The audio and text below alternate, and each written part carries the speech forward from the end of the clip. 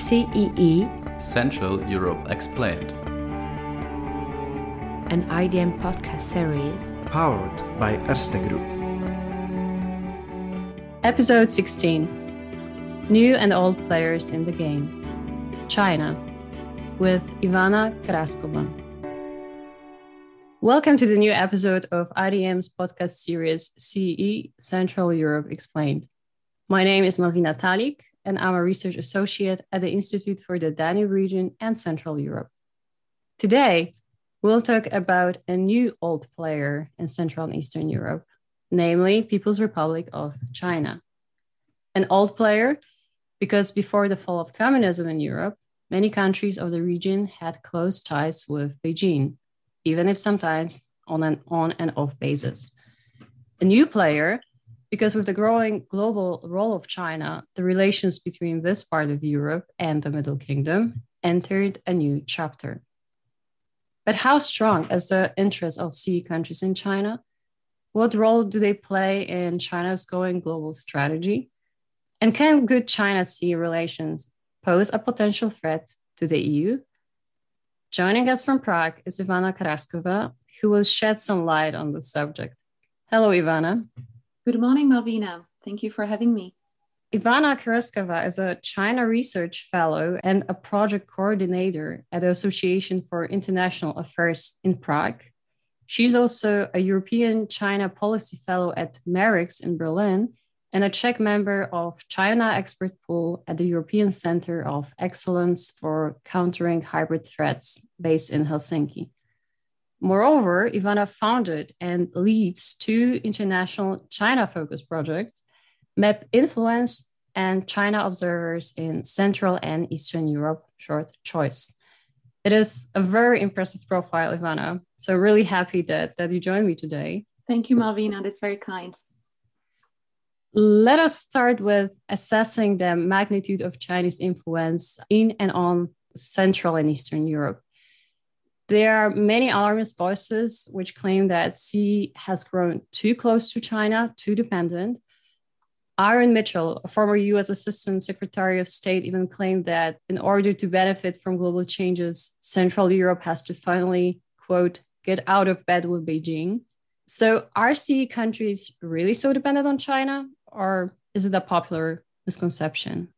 Well, Malvina, to measure an influence, that's quite difficult. And also there is quite a different situation for EU member states in Central and Eastern Europe and for non-EU member states in Western Balkans.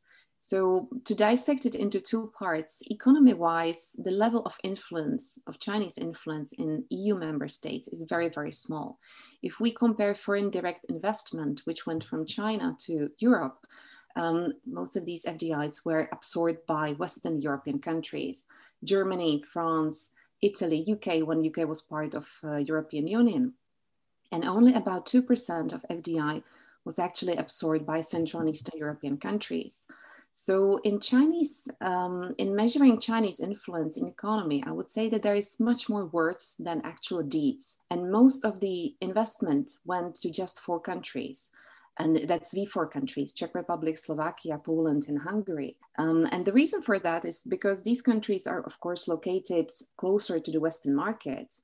And also what came to those V4 countries mostly came before establishment of 17+1 cooperation mechanism in 2012, 2013. And when it went to those countries, it was actually in a form of mergers and acquisitions. So not so many of jobs were created in Central and Eastern Europe. And it was really much more in form of bombastic speeches, rhetorics, memoranda of understanding than real deeds, with one exception, of course, and that's the Belgrade-Budapest railway. Politically speaking, China has been definitely much more present in Central and Eastern Europe since 2012, since this 17+1 platform was established. And there was a lot of hopes from the local politicians, from businessmen with particular interests in Chinese market, or those who were interested in selling their companies for inflated prices to the Chinese investors. But in reality, apart from this interest, which was showed by Central and Eastern European leaders and politicians, there was not so much actually happening on the ground.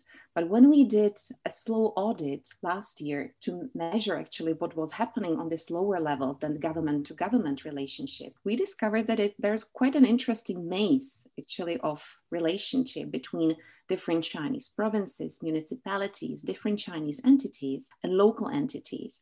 And that's far more interesting, I would say, and far more perhaps dangerous as well, because as I was saying, this is flying below the radar. It's absolutely non-transparent what kind of relationship on local levels is going on between different political parties and Chinese Communist Party, what kind of power diplomacy between municipalities is happening. And there were also a huge upsurge of people-to-people relations. So to go back to your original question, economy-wise, I wouldn't be that much alarmed. Politically speaking, the influence is definitely here. It has not been that much described yet. From what you just said, I also understand that there is not such a thing as dependence of Central Europe on China. Well, in terms of trade, of course, we are not the primary focus for Chinese investment. And in terms of trade, the trade is rising steadily, but it has been rising from a very, very small level or small basis. And though the trade is rising, also our deficit is rising in terms of trade volume with China. So, yeah, you are absolutely right. In terms of the numbers, Central and Eastern European countries are not so heavily dependent on Chinese market, and thus they are less vulnerable for any kind of retaliation from the Chinese side. Could you explain maybe to us why China is interested in this region? What importance does it represent to a global player like China? Is it unique? Or is this interest unique? Or is it rather a part of a bigger strategy? It's of course a part of the bigger strategy. Let's start with the economy again.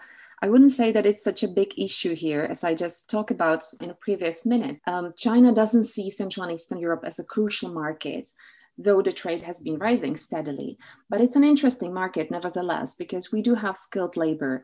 We are stable countries, more or less. We are very close to Western European markets, especially the V4 countries.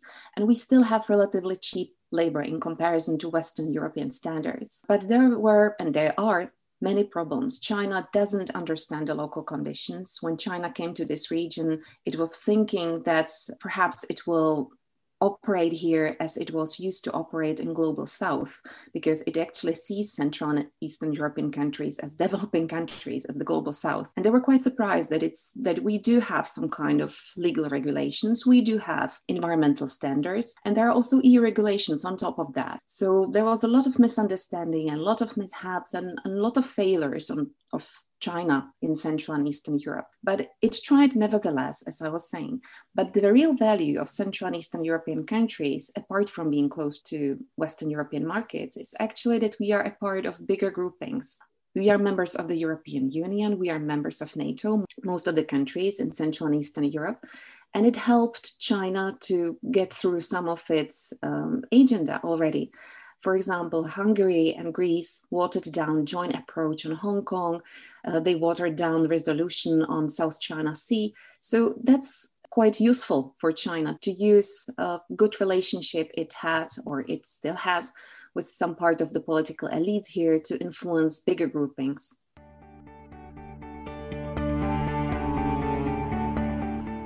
You have mentioned before the 17+1 initiative. The summit of this initiative was held just a couple of weeks ago on the 9th of February. Could you tell our listeners more about it, about its goals, about states that are allowed to participate? Well, for China, when it started this initiative in 2012, 2013, it was mostly following two goals. The first one was to reduce the costs of summitry for China, because it's easier to meet 17 relatively small countries in one time in one place than to have 17 different bilateral meetings. And also the other goal, of course, was to get into European Union, to get into this region which China considered to be abandoned, to be a periphery, and what China considered to be between Germany and Russian sphere of influence. For Central and Eastern European countries, it was quite interesting as well, because in that time, after the global financial crisis, they were looking for diversification of their exports. They realized that they are heavily dependent on Western markets, especially on Germany, because we are parts of German supply chains. And they started to look at Eastern Asia, China, Japan, Russia as well. So they started to diversify. And these two streams of thinking actually met in 2012, 2013. So there was an interest from both sides. And for Central and Eastern European countries, also it was interesting to meet China in this setting, because otherwise they would probably have no chance to meet with Chinese, because usually it's the bigger countries, the more important countries considered in European Union, which have direct communication with China, such as Germany, such as France. So for CEE countries, it was quite an interesting opportunity, and they more or less still see 17+1 as this kind of opportunity. And there were very bombastic numbers flying around how many investment will actually come to Central and Eastern European countries. But the countries in Central and Eastern Europe slowly realized over the years that there is really a huge gap between words and deeds. And there was very little investment coming. And this year it was even worse, I would say, because China approached Central and Eastern European countries in the end of year 2020, beginning of 2021, when they finished the negotiation with the European Union over the comprehensive agreement on investment. And they wanted to suddenly have a summit on the level of heads of the government and heads of the state. And they basically demanded presidents and prime ministers from 17 CEE countries to show up on the date which was designed by China. And it was very poorly managed, very, I would say, assertive from the Chinese diplomacy. And CEE countries didn't like it, didn't like to be treated as vassals of China, which we are, of course, not. So there was a huge backlash, and 6 countries decided not to send nor prime minister nor president to this virtual summit. And Baltic countries unanimously said that they're actually rethinking whether they should be a part of 17+1 at all. Is there some sort of transformation in the way the countries of this initiative view China? Definitely. I think that the perception of China overall worsened with 2019 protests in Hong Kong, with what's going on in Xinjiang, human rights abuses, with the beginning of COVID-19 at the spring 2020 in China. So these are all interlinked perceptions which worsened really the position of China in Central and Eastern Europe, but overall in a European environment or European context. And countries are now rethinking also what they should do with 17+1, because what they didn't realize originally was that the whole agenda is driven by China. It's China in the driving seat, and they're happily participating in 17+1 and not knowing where China is driving them. So for the very first time, actually last year and this year, the representations in a couple of countries, namely Baltic states, Poland, for example, started to rethink what it is that they should be wanting from China. So it should be their agenda at 17+1 summit. And there are 17 countries, at least 12 of them are EU member states. So at least among those 12, there should be some kind of understanding and leveraging their position in negotiations with China. They also realize that they can be pushing for not only their agenda, but perhaps other agendas as well. It could be the EU agenda. They can pressure China in this setting, actually offset this tool which was created by China to also inject some rhetorics of EU or even Washington if they wish to do so. So there's quite an interesting transformation going on in 17+1, at least on 17 CEE countries level. From what you say, I have this impression that China seems to know much better what it wants from this part of Europe than vice versa. Is it so that until recently, countries which participate in the 17+1 initiative had no joint strategy on China? Definitely. 17 CEE countries didn't have any joint strategy. It was basically them competing among each other and China sitting there and waiting for the best deal to be offered to it. And in all the settings where there is a bilateral relationship with China, China, by its sheer size, will have this ultimate advantage of basically beating everyone up. So it's the only hope really is to start creating coalitions. It may not work on the level of 17 countries because, as I said, they are very, very different. There are Baltic countries, V4 countries, countries in the Western Balkans, countries in the middle, and so on. Very different strategies and very different objectives. But it may work on a lower levels. I mean, the Baltic states definitely showed up during this summit that they can, that there is some solidarity among them and they can band together. V4 countries, it may be difficult with Hungary, but the other 3 countries, there is no impediment for them not to cooperate when it comes to China. Can countries actually afford this not to cooperate with China? Is it possible currently when the globalization is speeding up? Whether can countries afford not to cooperate with China? It's a good question. Well, the problem is that China is not offering that much. Chinese market is still a closed market, more or less. It's very difficult to succeed in Chinese market. And as the global pandemics showed us, it may be also not a good idea to put all the eggs into one basket. So the companies, the big multinational companies, what they already started to do is that they started to diversify, not only within China, but also in regards to moving their production to other Asian countries or African countries, Latin American countries. So I can actually see that at least Central and Eastern European countries can afford to, I wouldn't say ignore China, but not to be blackmailed by China. Mm-hmm. And could you maybe tell us more about the case of the Czech Republic? It seems that its relations with China have worsened recently. What impact did it have on the Czech Republic? Well, historically speaking, since 1989, Czech Republic used to be, and the past tense is intentional here, used to be the most vocal critique of China. The first president we had, Václav Havel, was very strict about dealings with communist regimes. So his position was not to deal with China at all, focus on European Union, focus on our accession towards NATO, focus on transatlantic cooperation. And this heavily influenced the Czech foreign policy, which used to be in the past really focused on values-based principles. But as everything changes in Central and Eastern Europe, and you know that as well from your original perspective, Polish perspective, we love to be extremists. So this was one extreme. And with the global financial crisis, we basically drifted to another extreme where the president, Miloš Zeman, wanted to have more diversification of trade export routes and wanted to have more cooperation with China. And it was seen as necessary to court China, to do a lot of grand gestures towards Chinese president and Chinese prime minister. So we basically drifted to another very extreme position of being seen as very loyal to Chinese interests. But still, every time the pendulum shifts, it's not a full swing. So while the political representation or the big portion of the representation and businessmen shifted toward their position on China, the local population didn't. Journalists didn't buy that. NGOs didn't buy that. Think tankers didn't buy that as well. Opposition parties didn't like it.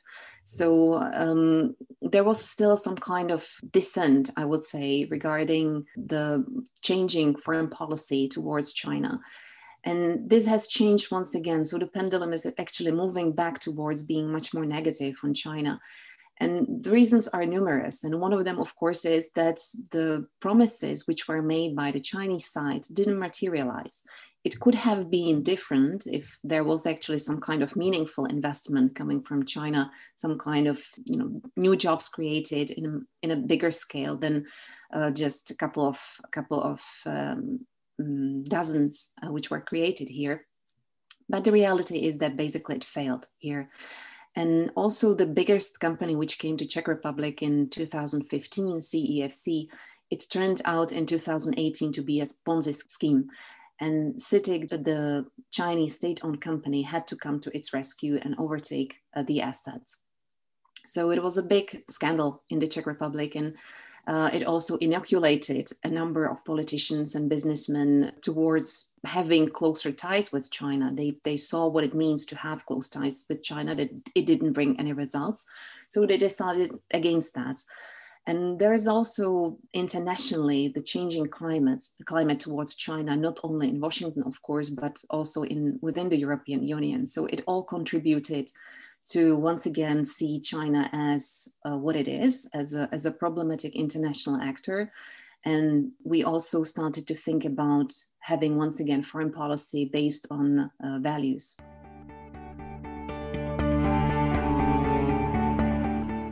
So let us talk about the 17+1 initiative again, because this cooperation is sometimes frowned upon among the old member states.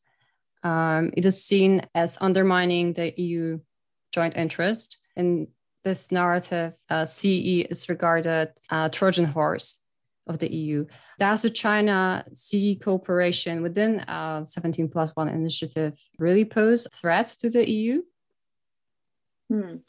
It's a good question. I do think that it may be a threat if the Central and East European countries don't do anything about it. If they continue in the obliviation towards what it means to actually negotiate with China.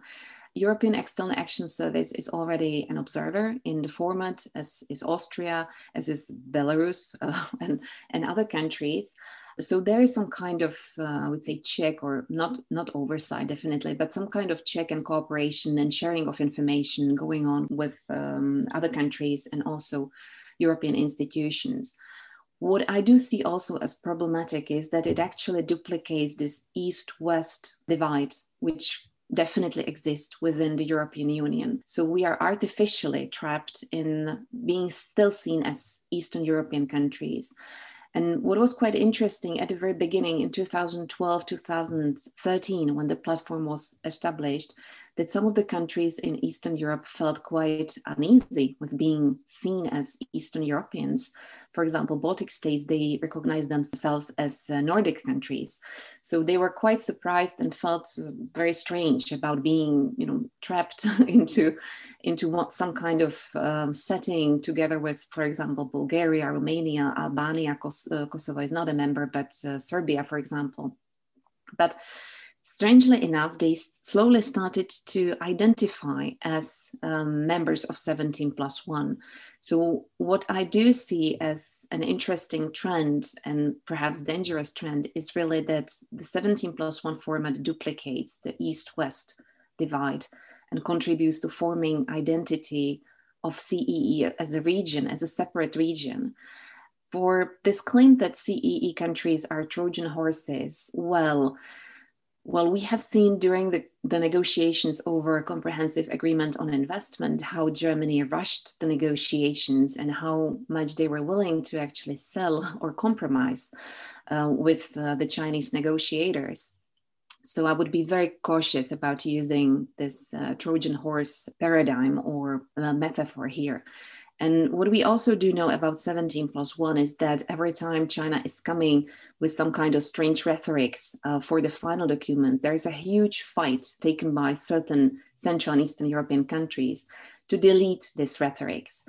And this year it was particularly bloody, I would say, because I have seen the draft of the Beijing guidelines, which were produced by China and which were given to Central and Eastern European countries for their consideration and finally for the signature. And it was full of Chinese talking points such as win-win or shared destiny of mankind, Belt and Road Initiative, and so on. When you look at the action plan, so it's not even guidelines which were adopted this year, just a very vague, tentative action plan. There is none of this rhetorics, which means that CEE countries basically boycotted this kind of language. So once again, I would be very cautious using Trojan horse metaphor in this context. I left a very hypothetical question for the very end of our conversation. Based on what we know now, how will the China-CEE relations develop in the future? What is your take on it? Well, I think the ball is on China's court. Well, if they want to succeed, which of course is a question mark whether they want and whether we want them to succeed. But in this hypothetical scenario, they would really have to do some kind of soul searching and think about what it is that they messed up. That's basically China is judged by the deeds, not necessarily by the words.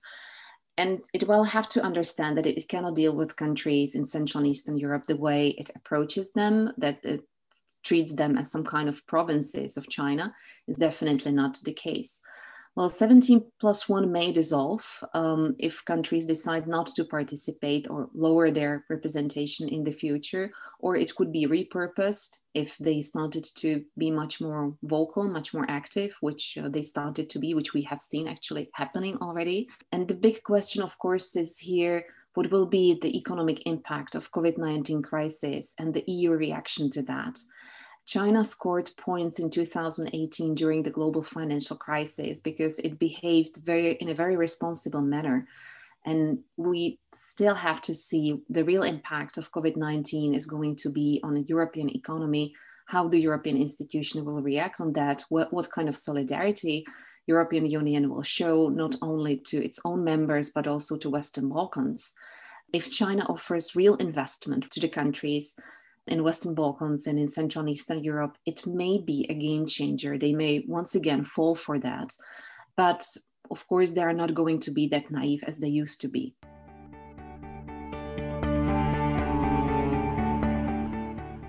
Ivana, thank you very much for joining us today and sharing your impressive expertise. Thank you very much. It was my pleasure. Many thanks also to our listeners for following the CE Central Europe Explained podcast powered by Erste Group. A great thing about podcasts is that you do not have to listen to them in real time, so feel free to explore our ACAST library whenever you find time. We also encourage you to become an IDM member and receive more information on Central, Eastern, and Southeastern Europe.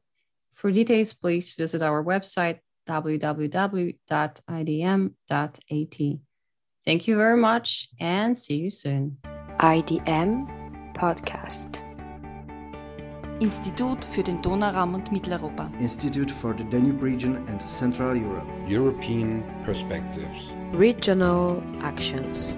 Cooperation and expertise since 1953.